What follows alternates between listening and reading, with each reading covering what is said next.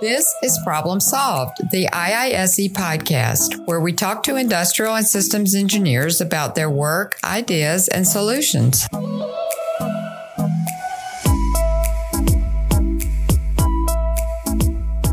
Hi, everyone. Welcome to Problem Solved, the IISE podcast. I'm Casey Spansel, an IISE member and a quality manager for Advanced Cutting Solutions in New Orleans, Louisiana.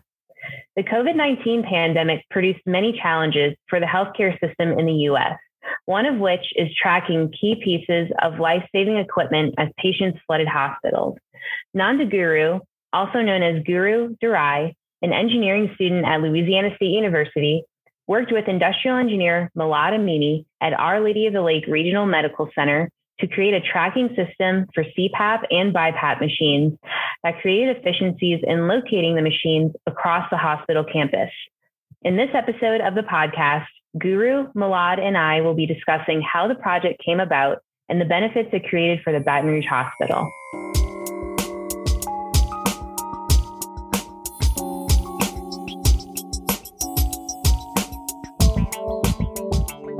Milad and Guru, welcome and thank you for joining us today. Let's start by going into more detail with Milad's background and the work he has been doing with LSU's Industrial Engineering Department over the past few years. Thank you for having me, Casey. I'm Milad Amini. I have a bachelor's and a master's degree in industrial engineering. I joined Our Lady of the Lake Hospital after finishing my master's at LSU in summer 2017. Our Lady of the Lake is an 800-bed hospital based in Baton Rouge, Louisiana, with more than 7,500 employees. As an industrial engineer in the Lean department, I have worked on several hospital initiatives, including patient safety, supply chain, patient satisfaction, throughput, and many more. We usually use the DMAIC approach for larger projects and PDSA, or as we refer to it, PDCA, for smaller ones. I should say my favorite thing about my job is the problem-solving aspect of it. It is truly exciting to get to work with a diverse group of people with different skill sets and backgrounds. Over my tenure here, I've gotten to know and work with hundreds of people, including doctors, nurses, respiratory therapists, ancillary support, administrators, and most importantly, LSU industrial engineering students. And tell me more about Our Lady of the Lake Hospital. We are part of a collaborative between LSU and Our Lady of the Lake that is called Healthcare System Engineering, HSE. As part of this collaborative, since 2017, our hospital has worked with 57 IE students on 21 different projects, which 17 of those were senior design projects and 4 were graduate level projects. We've also had 2 undergraduate interns and 4 graduate level interns over the past couple of years. So senior industrial engineering students can fulfill their capstone project, or as known as senior design project, in a healthcare topic here at Our Lady of the Lake. Each year, there are groups of 3 to 4 students that work with a faculty member from LSU and 1 member from the Lean PMO department towards their project on a real healthcare problem. As I mentioned, we've also worked with master's and PhD students like Guru on some initiatives, like the respiratory equipment and storage project that we're going to talk today. Before we get into details, I should say Guru was the main lead on this project, and my role was more of a mentor and facilitator for him. That's great. So whenever I was at LSU as a student, we didn't have a co-op with Our Lady of the Lake. So it's fantastic that that's happening. It's really opening up healthcare to industrial and systems engineering. That's great to hear that. Can you give me an overview of the project that Guru worked on with you at Our Lady of the Lake?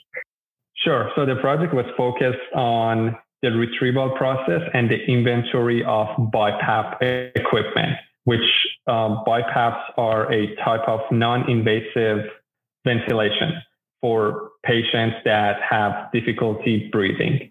So we use a lot of BiPAPs in the hospital, and we are a large facility, and we have 3 buildings So as you can tell, it gets kind of tricky on where those equipment go and how we're going to get whenever we need another one. So as Guru worked on this project, the interventions and solutions were centered around 3 pillars. One of the pillars was visual management. So part of that was 5S. Part of that was the visual cues in the room to help the respiratory therapist know the correct power level of the bypass. The second intervention was the training and the proper utilization of our asset management tracking system. The one we utilize here is called Skytron. That's our vendor. That was the second intervention. And the third one was utilizing Skytron to send out automatic text messages whenever our defined thresholds for bypass were violated. So we had thresholds defined for, say, the areas that the equipment is not supposed to go, or the times that an equipment stays in the hallway for a longer period of time than reasonable. And third, when an equipment enters a room and it's not supposed to be there because it's exceeding the power level that was defined for that area. So that's what we refer to as automated text messages. And as that triggers, there were subsequent tasks that needs to be done by the staff in order to address those alerts and text messages. So that's just an overview of the 3 main pillars of the solution. You mentioned that you use the DMAIC roadmap for this project, and we see that a lot in Lean and Six Sigma methodologies. One big technique that's used in that is voice of the customer, and that's a very important first step in gathering data. How did you go about collecting the voice of the customer for this project? So I think it's super important for an outsider when they walk into a project and they want to work with a certain area and department on their processes to have a good grasp of their processes. The thing we use a lot here at our department and also beyond our department, we refer to them as Gemba walks, is when you go to the actual place that work is being done and you observe those staff members that do the job. So you kind of want to see it from their eyes and see how they go about their day as it relates to that specific process that you're observing. So in this case, Guru can speak to it that he was very involved with shadowing the respiratory therapist, having multiple meetings with their leaders, trying to understand what the pain points are and what's the best way to approach those barriers. So I think one way that Guru and I went about this was using survey. We distributed surveys among respiratory therapists, trying to understand what the barriers are for them in finding and retrieving and storing their equipment. We also asked them what's working well. So we try to kind of target both. So if I want to sum this up, it was a combination of Gemba walks, meetings, survey that help us get that voice of customer for this work. Guru, tell us more about yourself. Hello, everyone. My name is Nandaguru Durai, and I did my undergrad in aerospace engineering, and I'm graduating now this semester with my master's in industrial engineering from LSU. I got introduced to this project through HSC collaborative with LSU and Our Lady of the Lake. As mentioned by Millard, we acquired the voice of the customer through surveys and also with meetings that we had with the project leaders. So, Guru, what were some of the concerns or problems that Our Lady of the Lake employees were voicing? And once you gather that information, what were some of the goals that you outlined in the beginning of the project? So from the survey and the meetings, we learned that over 70% of the candidates who responded to the survey said that for them, it was BiPAP was the most challenging equipment to find. And the problem with finding the BiPAP is that it's been used all over the hospital, like from 30 to 48 patient care units, including COVID special units. The BiPAPs are spread across 3 building structures, 8 storage units, and 12 floors. So here you can see where the problem comes from, as the equipment is needed as quickly as possible, and also it's placed all over the place, and we only have 51 BiPAPs in the facility. I'll just give a quick note about the equipment itself. So BiPAP is a bi-level positive airway ventilation assist system that's mainly used for assisting patients with having difficulty breathing, and also having for conditions like heart conditions, sleep apnea, and also for COVID-19 patients. It seems as though the BiPAPs became even more critical than before, especially with COVID. And that was something that you found from doing your Gemba walks. So based on also what you told me about how it's spread across different buildings and things like that, I imagine there was a lot of travel time and it's hard to track. So I know that was one of the main things that you tackled in your project was tracking the BiPAP machines. Can you talk to me more about how you did that? Yeah, for me, when I got into this project, it took me like 2 to 3 weeks just to learn the floor, and I constantly get lost. And for me, it's hard to get lost, and it's even harder to find an equipment which is situated in a patient room. So I had to do a lot of Gemba walks where I went with the respiratory therapist to show me around, like where they be when like during normal shift hours, and when will they get the order for the BiPAP, and how will they go about, like where will they first check for the BiPAP, and what will be the secondary location that they will search for the BiPAP. Here at Our Lady of the Lake, there is a asset management system called Skytron, which tracks all the equipments which are with the active RFID system. So the 51 BiPAPs are monitored in the storage units, in the patient rooms, and also on the corridors outside the patient rooms. So we basically use this system to know where all the BiPAPs are. But one technical issue was that not everyone was happy with the UI of the Skytron. Only people who were like familiar with IT, they were able to log in and search for the BiPAP and locate it. Others used like lesser technical methods, like they'll just text their peers, and also they'll just call the supervisor and ask whether they saw any BiPAPs while they did the morning walks. So this presented that there is no straight way to find a BiPAP. So as Guru mentioned, we had a system we still have a system for tracking our equipment. It's an asset management system, but it was not utilized to the extent that it was capable of. So what Guru did and what he utilized for his work, he not only found opportunities with the current system that we were having for tracking our assets, but he actually built a process behind it to support that system. Because technology by itself not going to help you 100% of the time if it's not supported by a process.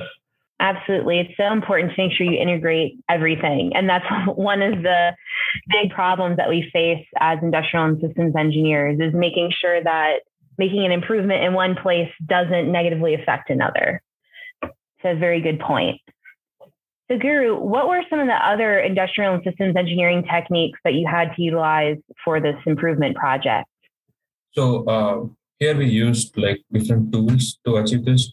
Mainly we used 5S in the storage units to make it easier for the respiratory therapist to access the equipment.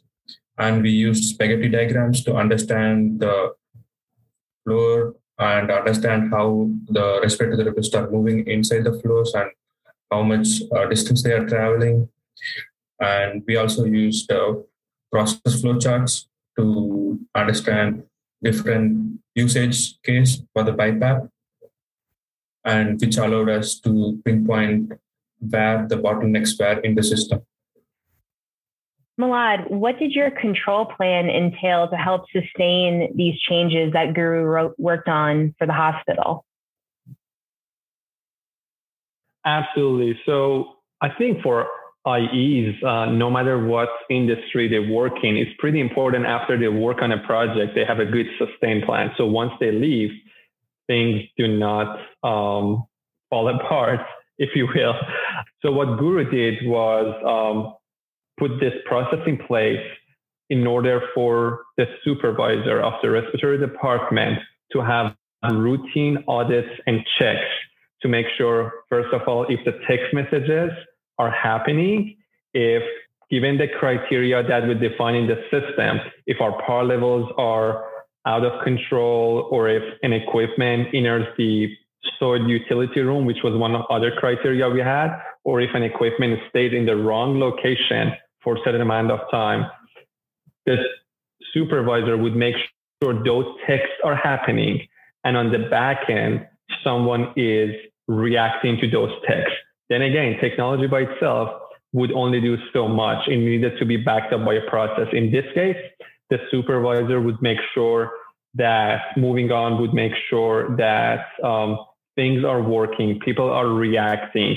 And if for any reason, any of the signals was not working, because that's a possibility, they have a plan how to address it, how they reach out to the right resource to fix those. So before Guru hands over this project, we met with the supervisor team and their leaders to make sure they have a good understanding of what's been done and what the expectation is to sustain the work. And I think everyone was very receptive and very grateful of the work that was done with their area. So that's those are some elements that he used in the sustained plan. I also love how, thinking about Plan, Do, Check, Act and all these models that we use, how you always have this feedback loop. And when you get to the sustain part, you know, the philosophy is the project's not over, right? It's working towards keeping those changes in place, but also to continually improve. So we have this feedback loop in everything that we do. That way, it's not just a snapshot in time of, oh, we made these improvements and that's it. You know, that's the end of the story. And as we all know, that's not how it works. And we always need to work to continually improve whatever systems we put in place as well. Because as you mentioned, there are times where, oh, this doesn't work out as good in practice as I thought it would in theory. I agree. And there are times that the solution is awesome. The team works so hard towards that solution. Everyone is happy. But if a solid sustained plan is not in place, things could go in the wrong direction soon after that facilitator or project lead leaves that area and no longer works with that area. So that's one thing we always make sure that we have a good plan of sustainment before we hand off the project. And another big part of that too is making sure that your process is strong and that you're not relying on the people, because people aren't always going to be a part of the process. So you want to make sure that your process is sustainable. It's the word of the day. Absolutely. They go hand in hand. People and processes, they go hand in hand. You can't have one without the other. Exactly. Guru, what were some of the impacts your project had on the hospital? I know that a big thing was search time was reduced significantly, and you also improved utilization. Can you go into more detail into some of those metrics? Yeah, for the start of the project, we had a goal to basically reduce the search time of the BiPAP by 50%, and also to develop a standard operating procedure for the respiratory therapist and how they would go about finding the BiPAP and store it back in the storage units. So in order to achieve these time reductions, we implemented two solutions. One is the text alert system and the fibers in the storage units. So the text alert system helped us locate the BiPAP and send a text alert to the supervisor, whether the BiPAP is outside the patient room waiting for somebody to pick it up, or the storage unit is so that it has more BiPAPs than it's allocated for, or it has less BiPAPs than it's allocated for. So this text alerts made sure that the power levels in the storage units is maintained and not a lot of BiPAPs are left unused in the floors. So we used 5S in the storage units where we placed floor tapes marking the location of the BiPAPs according to the power levels of each storage units, and also visual indicators in the line of field where they can see when they open the door from the respiratory therapist perspective. There will be a poster mentioning how much BiPAP should be here, and if the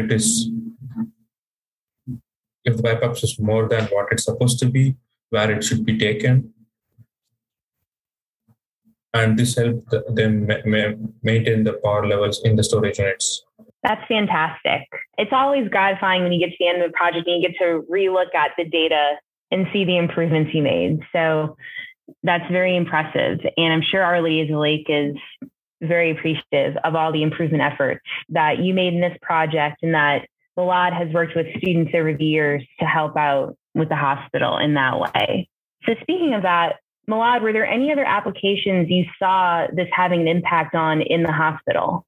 Although the project was focusing on one equipment type, which was BiPAP, as a result of the work and the project and the training that the respiratory therapists received, they learned how to work efficiently and effectively with our asset management system, our tracking system. So not only now they know how to work with it to find a BiPAP if they are looking to see where is the next available BiPAP laying around, they can also use the system for other types of respiratory equipment. Also, on a broader level, there is a growth opportunity that we here within the Lean PMO team is currently discovering to expand the work that Guru did to other movable medical equipment. You could imagine having 30 plus units and hundreds of patients and several rows across the hospital makes it a bit challenging for certain shareable movable equipment that travel from one area to another. So the staff can have a smoother process for retrieval and storage of other movable equipment. As you were saying that, I was thinking, how can I apply this to where I work? Retrieval and storage of movable equipment is always a big issue. And the amount of non-value added time that you get from doing a time study or however you gather information, I'm always shocked by how much time is spent looking for equipment. It's always much, much higher than I anticipate. So yes, as you were talking, I was thinking, this sounds like something I could use where I work, even though my background is in manufacturing and not healthcare. So it is really neat to be able to get all these ideas and see it, cross over into other industries as well. It doesn't have to just be limited to healthcare. It can go to many different other industries. Guru, I see that you started this project in late 2020 and wrapped it up in 2021. How did COVID affect data collection and interacting with the staff at the hospital? So with the COVID, I started with the project when the COVID season was high, and we were able to collect that data, like the high season data that we referred. So we were able to check if we had enough BiPAPs and how much COVID patients are using the BiPAPs and how much BiPAPs are allocated to other patients. And because of COVID, we were unable to physically go with the respiratory therapist and collect their time because of safety reasons. So we had to develop a manual simulation to collect the search time, where by myself act as a respiratory therapist, take the BiPAP orders from the system and go looking for a BiPAP in that floor and time that time it took for me to find a BiPAP and bring it back to the patient's room. And that's how we were able to collect the data and find the closest to possible data collection that we could be done in this COVID situation. So yeah, as Guru was mentioning, at times it was hard to shadow the respiratory therapists because they were going to COVID units, they were traveling around the hospital. So what he did was he used a tag, and then he would carry this tag around with him as if this is a real BiPAP device. So he would walk those floors and kind of simulate in a manual fashion on how would that equipment flow in the hospital. So in lieu of not being able to shadow the respiratory therapist as often as he wanted to, he was able to use a tag and move that tag with him across the hospital in order to get some of those time studies done, some data for his spaghetti map and stuff like that. It's great that we can leverage technology in a time like this, because I can definitely see how working in a hospital during COVID, obviously that has its own set of difficulties, and not being able to do the Gemba walks and things like that, like you normally would be able to. So it's great that y'all found a way to still simulate that. Yeah. Also, the other thing was, as this was happening during COVID, we've been in COVID for some time now, there were times that his meetings would cancel with those leaders over the respiratory department. And then he had to work on some other processes in the meantime and not wait on that element or item that he needed their clarification, instead work on some other processes and not wait for that. So he had kind of to readjust, like many of us that we've been working in the hospital in the support services department, because we don't deliver direct patient care. So he kind of learned it as he was doing this project, that he had to be flexible and work around the schedule of people who were all of a sudden super busy and needed to be in other meetings and not necessarily in an improvement meeting. Yeah, definitely. Over this past, I keep wanting to say year, but it's now been a year and a half going on too. The name of the game has been flexibility and adaptability. We've all had to make adjustments to how we would normally go about doing things. And for industrial engineering, gathering data is one of those things that we all had to learn different ways to go about getting that, so that we can still continue with our improvement projects and things of that nature. Milad, where do you see industrial and systems engineers having the most impact in healthcare? I think with healthcare, as it's growing and growing, there is always this urgency to look for ways to be more efficient and cut unnecessary costs, any types of waste that we are pretty familiar with as IEs. So it's hard to pinpoint to a certain area. I think overall, in optimizing the healthcare, IEs can help a lot with that. And I think it's because of the out-the-box thinking that an IE person has, that they can be this outsider that suddenly is working with our surgeons, our leaders, our nurses, and see what they are doing with each of those processes that they are there to help improve. And as you know, as IEs, we learn system design, we learn how to run simulations, we learn about ergonomics. And I think that a skill set enables an IE to be successful and make good contribution to healthcare value delivery. Guru, what was your favorite part about working in the hospital for this project? Where did you feel you learned the most? My favorite part was like the daily Gemba walks that I did. And it helped me like see how the process works and how the hospital functions as it is. And the COVID presented a challenging space for everybody. And I could see that this project had a good impact with the respiratory department and also benefiting the hospital and the patients. Do y'all have any lessons learned or advice that you'd like to share with those starting on projects similar to this one?